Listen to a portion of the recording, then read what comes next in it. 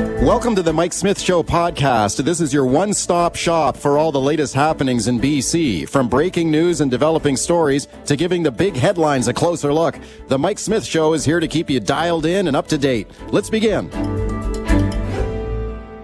Just this very morning, we see parents like Andrea Miller, whose daughter Everly found a packet of fentanyl at her elementary school playground in Nanaimo.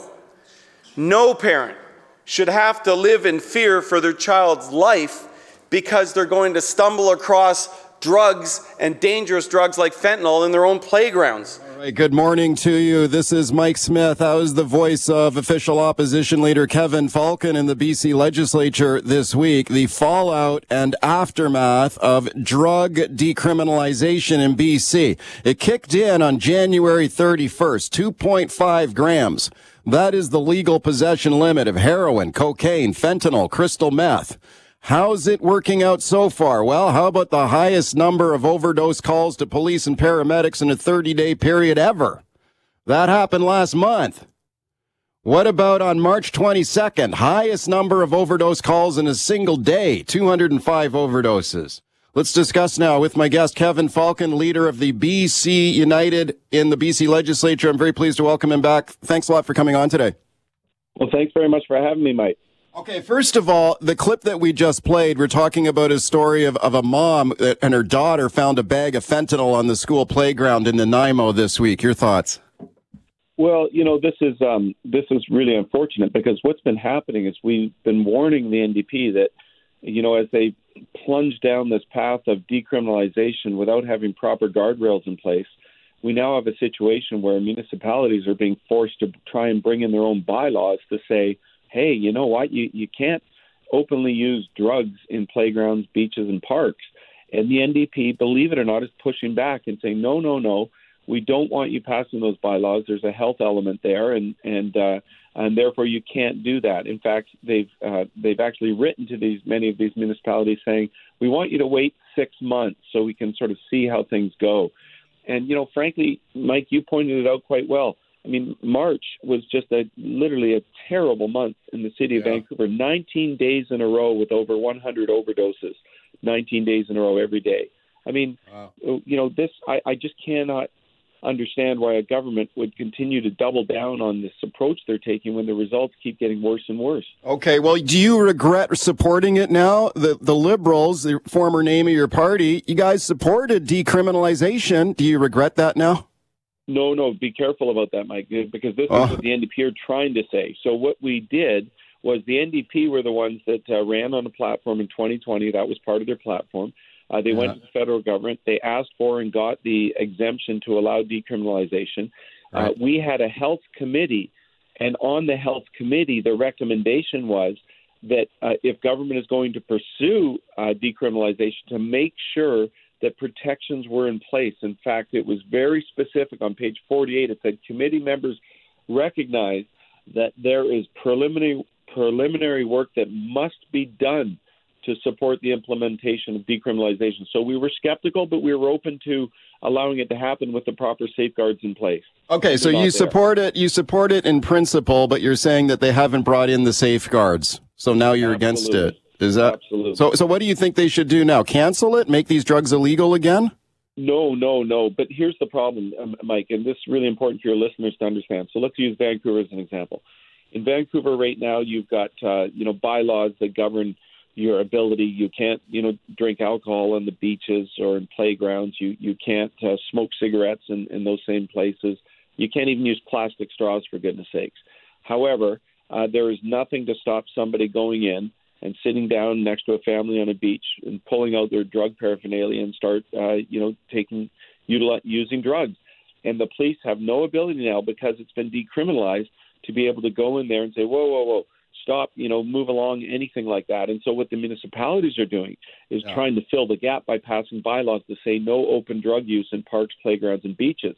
But unfortunately, they're getting pushback from the provincial government saying, no, we don't want you doing that. Okay, Kamloops, the latest city to draft a bylaw here to ban drug use in public spaces. We've seen other cities do it, as you mentioned, Campbell River on the island. There are lots of indication that other BC cities are considering doing the same thing. This came up in question period this week. Let's listen to the minister responsible here, then I'll get your thoughts. This is Mental Health and Addictions Minister Jennifer Whiteside responding to questions from you this week. Let's listen. We'll continue to meet with municipalities to address concerns, and want to remind British Columbians that the support that every single party in this House gave to the suite of measures, including decriminalization. Okay, your thoughts. She says she's working with municipalities here to work this out. Your thoughts? Well, they always say this. I mean, I can tell you when you talk to the municipalities, they don't believe anyone's working with them. What they're getting is letters from the health authorities saying, do not proceed with your attempts to try and control open drug use on playgrounds, parks, and beaches. We want you to hold off in doing that. That's not working with them. That's telling them that they can't protect their own families and children from, a lot of the stuff taking place. And look, to me, it's so common sense. This is one of the guardrails that we warned them about, that you have to make sure that there is a cross-province guardrail that says that you, in spite of decriminalization, there will not be open drug use tolerated on beaches and in parks and in playgrounds. This is not complex, but for whatever reason, they just continue to fight against any kind of reasonable controls over drug use. Let me ask you about another topic here, and that's the crime involving small business. And we see a lot of small businesses have experienced broken windows, graffiti, violent shoplifting, and they're suffering a lot of economic and business losses as a result. In Victoria, we saw this unbelievable video of a guy going into a jewelry store wielding a hammer, smashing display cases, got away with a Rolex watch. That guy cased the joint for sure. He knew exactly what he was going for there, terrifying the employees there, one of whom tried to stop him with a chair, almost looked like a lion tamer trying to hold him back. Let's listen to Jeff Bray here, Downtown Victoria Business Association. He says the government should compensate these businesses for crime losses. Let's have a listen, then I'll get your thoughts. We certainly think that, a $6 million pool that would be spread throughout, main streets and downtowns throughout the province would make a huge difference, again, for small and medium-sized businesses that do not have the deep pockets but are feeling the impacts of some of these policies that are provincial in nature. Okay, so he says $6 million should be put up for businesses who are suffering these crime losses. Do you support that? I do. As a matter of fact, the Business Improvement Association, they've got a sort of a provincial association of all the different BIAs, and they've been calling for dollars to help deal with the externalities, I call them. These are the things that they're not in control of. So they're already struggling enough in many of the downtown business cores, whether it's in Terrace or Prince George or Vancouver or Victoria. And what we're saying is provide a grant so that they can help deal with the broken glass, the graffiti, the removing human feces and cleaning up drug needles, et cetera. And I think it's important, Mike, to point out that these problems, these externalities are a direct result of government policy. This is David Eby when he was Attorney General and Minister of Housing saying we are going to warehouse severely mentally ill and addicted folks into downtown motels that we purchase without proper supports, and that chaos is spilling out into the streets. Why should taxpayers pay for that? Like, when the Liberals were in power, there was crime too, and taxpayers are already getting dinged enough. Why should they be required to pay for business losses for crime that taxpayers they have nothing to do with it? So, first of all, there was never anywhere close to the level and extent of crime and total social disorder and chaos that we're seeing now after 6 years of NDP government. So let's be really clear about that. And the occasional broken glass or robbery that would happen was covered by insurance. The problem is many of these small businesses now cannot even get insurance because they've had their windows broken so many times. And this is a direct result of provincial government policy. And therefore, the government at very least ought to provide some dollars to help clean up a lot of the mess that they are causing for these businesses. Because if we don't, we're not going to have any of these small businesses. They're all going to give up and pack up and leave. Thank you for your time today. I appreciate it. Thanks very much, Mike. I appreciate having the opportunity.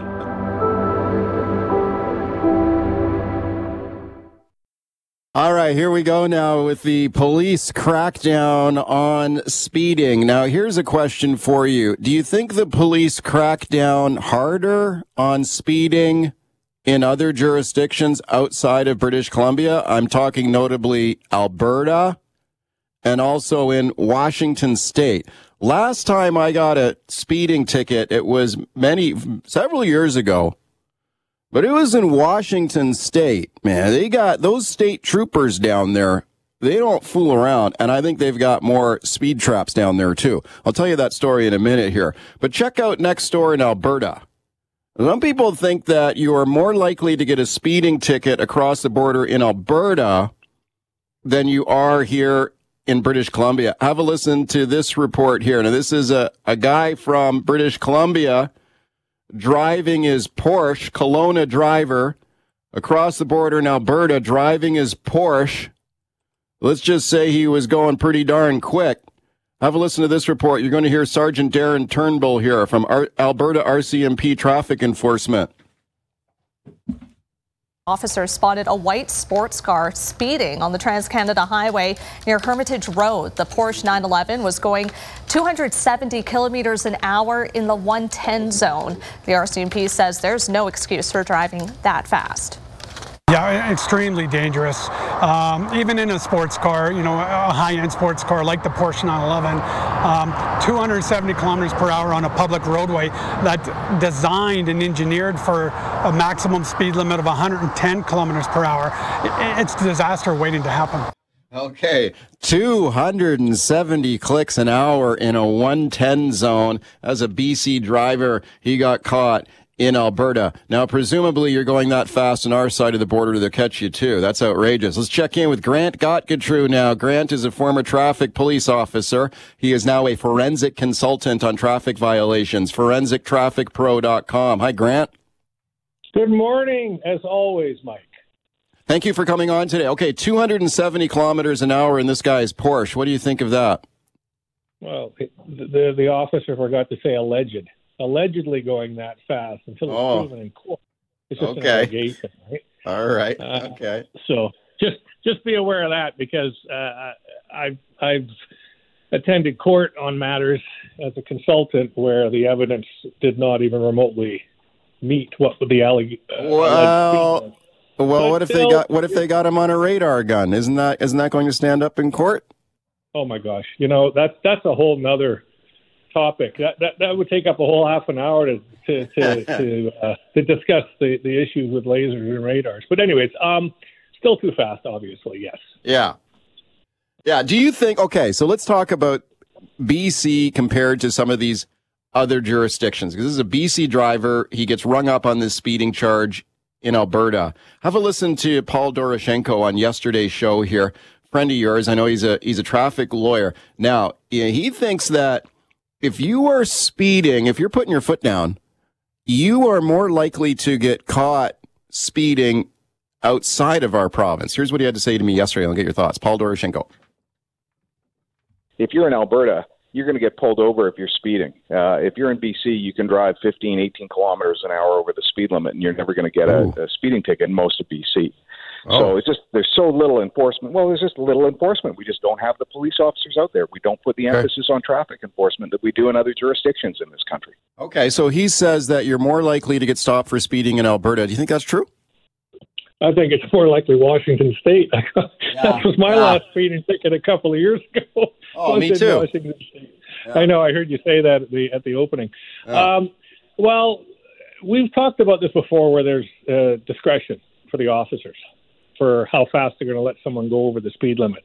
If the police stopped everyone for doing 10 or 15 kilometers over the speed limit on a highway, well, you'd have 1,000 tickets in 25 minutes. And because there's the natural, people generally go about 10K over the speed limit anyways. And again, we can talk about, artificially lower speed limits and whatnot. But if you look at Alberta, for example, their highest fine for speeding is $991. Whoa. Okay. Right? How does that compare to BC? Well, BC, it's $483. You can only write a speeding ticket in BC for $483. That's the max. Whereas in Alberta, you can go as high as $991. And in Washington State, if you're going more than 35 miles per hour over the speed limit, that's a $423 fine. Well, that's $423 American, which is about 22 million Canadian, I guess. I don't know. It's awful right now. But so, and the tolerance in Washington State is much lower. Yeah. Like in some cases, on some of their highways, it's as low as about 14 kilometers over the speed limit. But they also have much higher speed limits in the States, where you have some highways that are 80 mile an hour. Okay, I'll tell you a quick story here about me and my buddy. We were driving through Washington State. This is going back a few years. We're on a little road trip here, driving along. We did not want to get a speeding ticket, so we were being cautious here. We were not speeding, so we're going along. So it was 55 miles an hour. It was the limit on this highway we were on. We're trucking along here. Police officer pulls us over, and he comes up to the window. Now, my buddy was driving, okay? He comes up to the window. The police officer says, "Do you know how fast you were going?" My buddy said, "Yes." He says, "Well, how fast?" He says, 55 miles an hour. Police officer says, "Yes, that's correct. Unfortunately, this is a 30 mile an hour zone." And we're like, "What are you talking about?" And he said, "It's 55 along here." And he goes, "Not in the stretch you just went through. That is like some unincorporated municipality back there. And it's a lower speed limit." And I go, "Are you kidding me? Where is the sign?" He goes, "There is a sign there. I don't know how big this sign was, but it might, I don't know." Anyway, he rung us up on a major ticket. So, I mean, do you think, like, to me, that was a speed trap? What do you think? Well, I guess it depends on the geography of the area. Suddenly you're in a rural town where the speed limit goes down and there's houses there and driveways and whatnot. But if it's just an arbitrary, just slow down for a little stretch because who knows, whatever reason. And I do a lot of riding in the States on my motorcycle, so you really have to be aware of those signs, especially when you're coming into a small, unincorporated area. You can guarantee the speed limit's going to go down. Okay, are there lots of speed traps in British Columbia, like places where police officers will set up at a speed limit interchange or the bottom of a hill, you know, like a little fishing hole where police can easily rack up a lot of tickets? Does that happen in BC? Well, I think that most of your hardcore traffic officers have their favorite spots to go to for one reason or another. I enjoyed doing school zones and playground zones when I was at URSU, that type of thing. But part of the problem, Mike, I was at the Integrated Road Safety Unit from 2013 until 2017. And for some particular reason, and I've mentioned this on your show before, the higher ups in RCMP land in that section were anti-speed enforcement. They didn't want us doing speed enforcement, which boggled my brain. It's like, what are you talking about? Speed kills. Speed is the number one killer in traffic collisions. It's not, it's all about velocity. I'm a collision analyst. The faster you're going, the more likely you're going to be killed. It's just like, you've got the safest cars in the world are what? Like NASCAR and F1. Well, those drivers get killed too. Why? Because they're going so fast. Yeah. So for me, it was perplexing. And a lot of that stemmed from about 20 years ago when E-Division Traffic started promoting these managers, these white shirts that had no traffic background. They didn't understand it. It would be like putting me, when I was in traffic, in charge of a drug squad. I don't know anything about drugs, right? And it started to go downhill after that. And suddenly it's like, we don't want you doing speed enforcement anymore. It's like, pardon me? Interesting. So do you think that there is a lack of enforcement in BC to this day, that they enforce more aggressively in other jurisdictions? Well, I spend a lot of time in traffic court in my current capacity with a lot of different lawyers.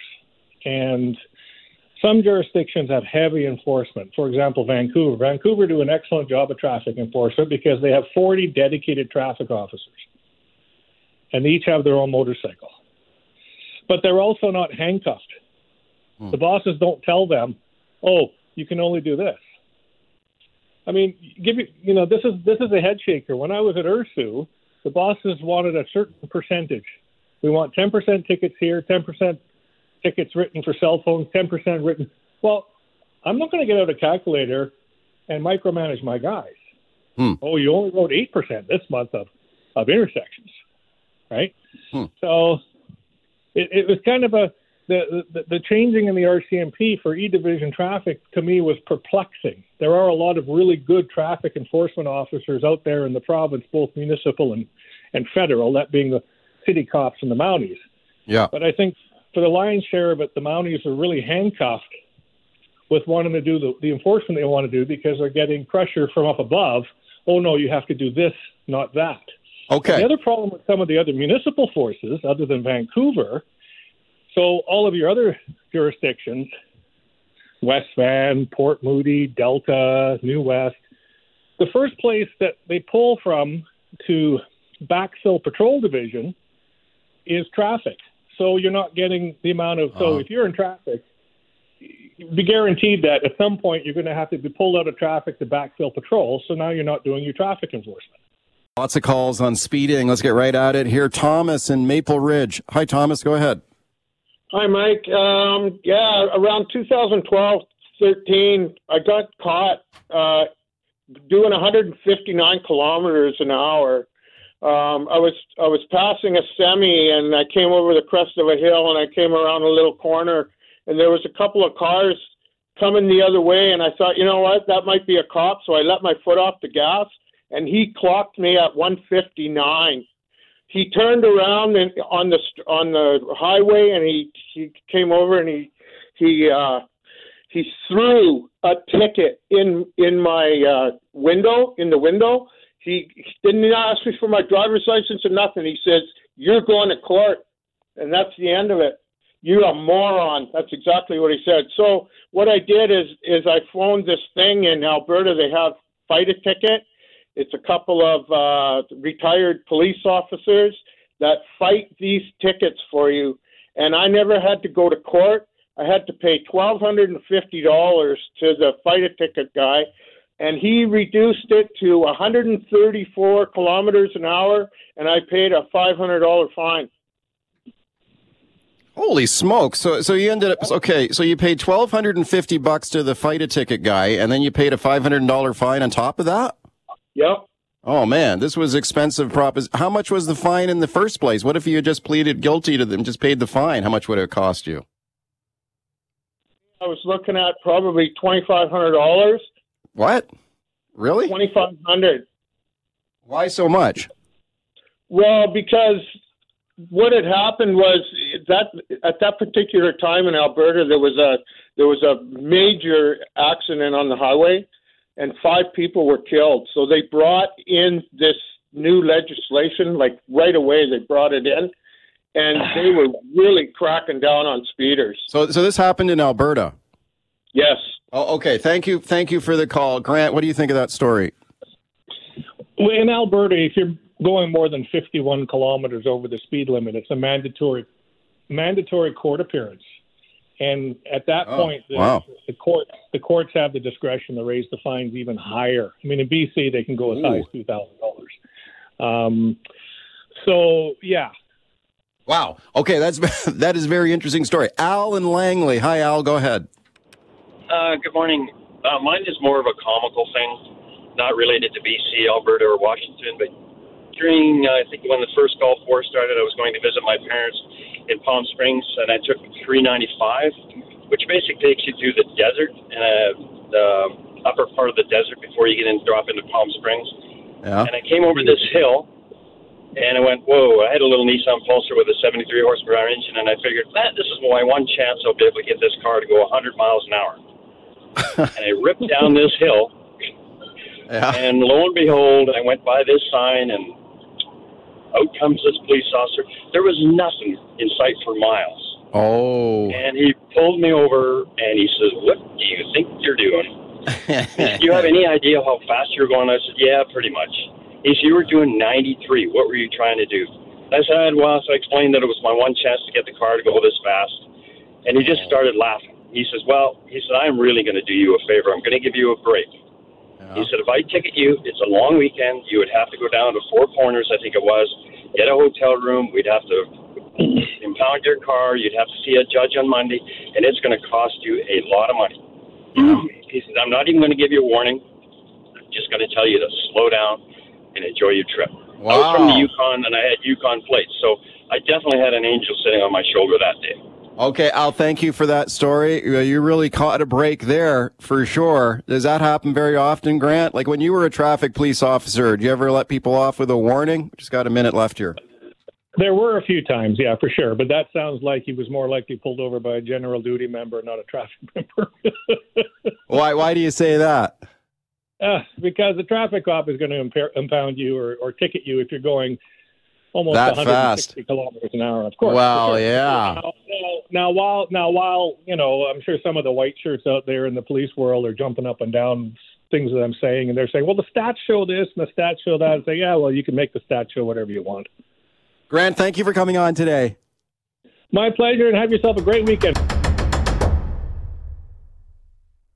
All right, let's talk about this blockbuster deal here between the federal government and automaker Volkswagen. So $13 billion in federal subsidies here to the German automaker to bring an electric vehicle battery plant to Ontario. So this electric vehicle battery factory to be built in St. Thomas, Ontario.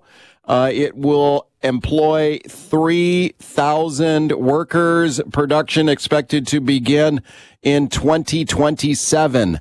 The federal government here, what a sweet deal. Wow. $13 billion in subsidies to Volkswagen to make this happen. Now, some people are criticizing this as being too generous to the automaker, but the federal government saying, look, we were basically in a bidding war here with the Americans, and this is what had to be done to get these jobs, to get this factory. Got Flavio Volpe standing by to discuss. First, let's have a listen here to the federal finance minister, Chrystia Freeland. It means ensuring that Canada, which is a major car-producing country today, continues to be a car-producing country as we move to electric vehicles. Okay, that's the finance minister. Don't forget about those very aggressive targets here in Canada for electric vehicle sales in the country. Wow, what a major deal this is. Let's discuss it now with my guest, Flavio Volpe, President, Automotive Parts Manufacturers Association. Very pleased to welcome him back to the show. Flavio, thank you very much for coming on today. Thanks for having me on. I just left the announcement, and it's a blockbuster, but it's also a community builder. And we talk about up to $13 billion, and a lot of people are dividing that by 3,000 jobs or the 30,000 spinoffs. It's not really how we hand out money in this country. You know, if all it was a job count, then put together $50 million. Let's give 1 million people axes, and we can all be lumberjacks. What's happening here is this company is going to make 1 million batteries a year. They're $25,000 each. There is a $200 billion output that comes from this investment, and the money from the feds does not flow up front. It flows in part after every year. You make the batteries, you've employed the people, we see the factory, do your filings this year. Oh, you qualify for X amount, this is when you get it.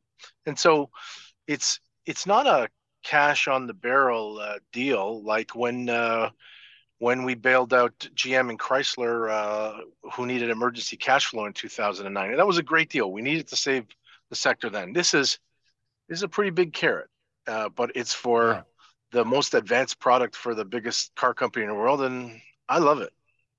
Okay, yeah, I know you're a big supporter of this, and we talk about some of the criticism of it, though. Like you mentioned that some people are dividing the number of jobs by the amount of money in subsidies here and saying, whoa, this is a lot of money here for these jobs. Also, people looking at the price tag to build this factory. So apparently, it's a $7 billion price tag to build the actual factory. Why do we have to give them $13 billion bucks in subsidies to build a $7 billion factory? Well, so this is the way the numbers break down. It's a $7 billion factory, and there's $1.2 billion in subsidies. That's about the going rate, probably a little bit less than for every other automotive investment around the world. So either you want to be in the automotive business, you could choose not to be. But if you want to be in the big leagues, that's the franchise fee. The rest of 8 to 13 billion is we will pay back on production. the way the numbers work here is the return on investment is 5 years. People like to talk about, oh, here's the big number, and then this is the number of jobs. Well, if that was the way that you calculate return on investment, construction companies, development companies wouldn't build houses. Nobody would build roads. There would be no tech companies. What that money goes into is capital that creates product, that product gets taxed. This is a facility and investment that's going to generate $25 billion to $40 billion in net tax revenues through its first 20 years. That goes back into the economy, across the economy, so that it pays for the types of jobs that have no return, like hospital jobs. You want to go to the hospital? There's no return on investment at the hospital. How do we pay for that? We pay for that with investments like this that generate the money that funds a sophisticated, advanced, modern society. Okay, Flavio, can you tell me a little bit about the spin-off effects here and the economic impact outside of Ontario? Because, we're all Canadian taxpayers here. There are taxpayers in BC. Wow, this is $13 billion of my money to create jobs in Ontario. Will there be a benefit for the rest of the country?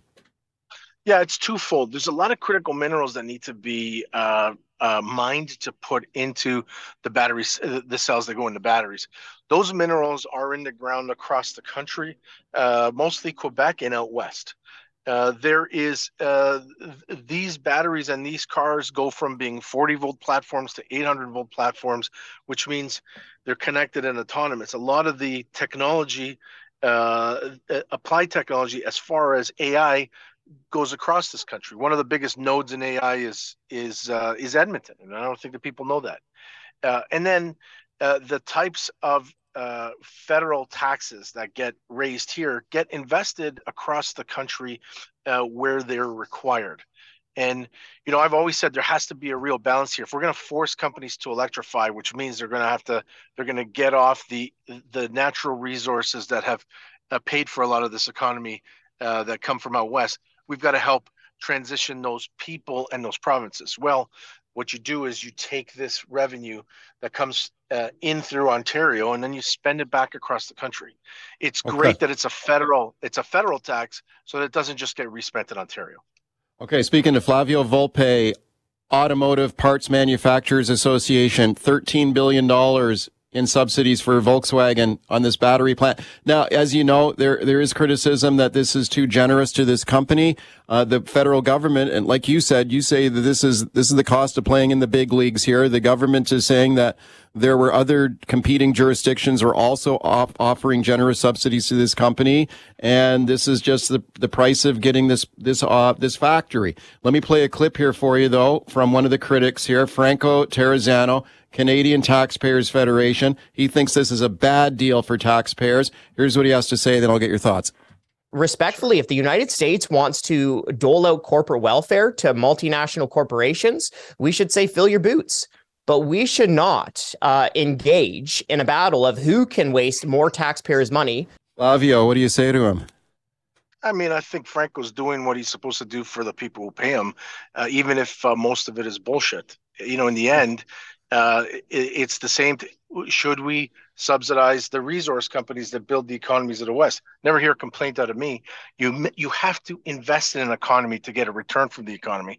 And if the biggest, best economies in the world are investing in the biggest and best companies and technology in the world, maybe there's something in those best practices. I mean, if you want to get a media hit every time somebody does a government investment, go and work at the Canadian Taxpayers Federation. The rest of us are making things that pay for mortgages and food on people's table.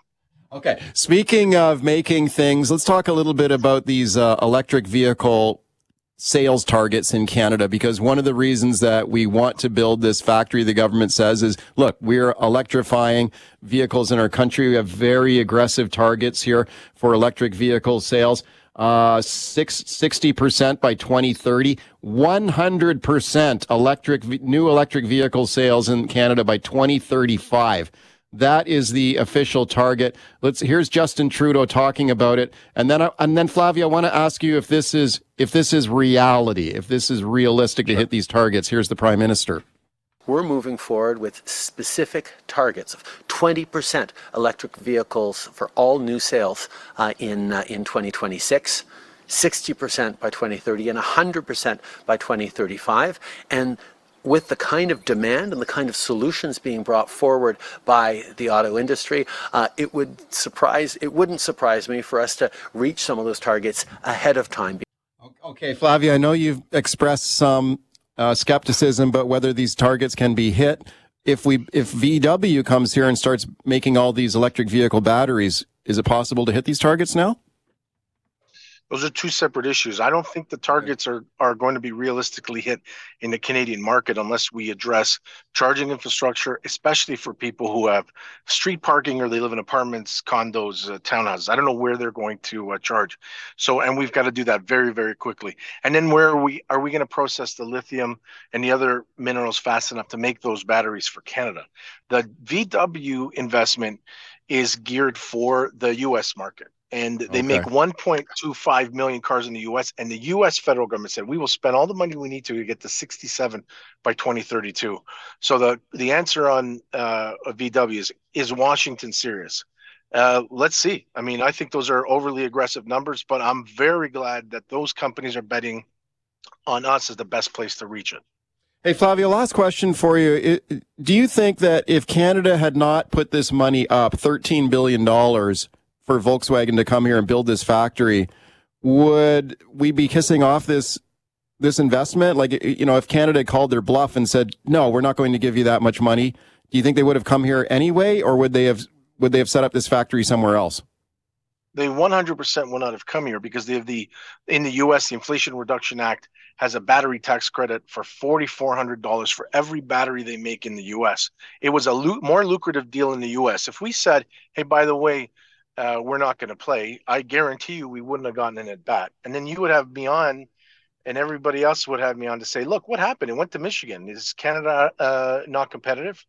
And so we just decided to take our at bat and try to hit a ball in a gap, and we did here. Okay, we're following it very closely. Thank you for taking the time today. I appreciate it a lot. It was a pleasure. Thank you. Thanks for listening to the Mike Smith Show podcast. Can't wait for the latest episode to drop? Tune into the show live from 9 to noon on 980 CKNW. Want to reach out to me personally with a question or comment? Send me an email, mike@cknw.com. Thanks again for listening.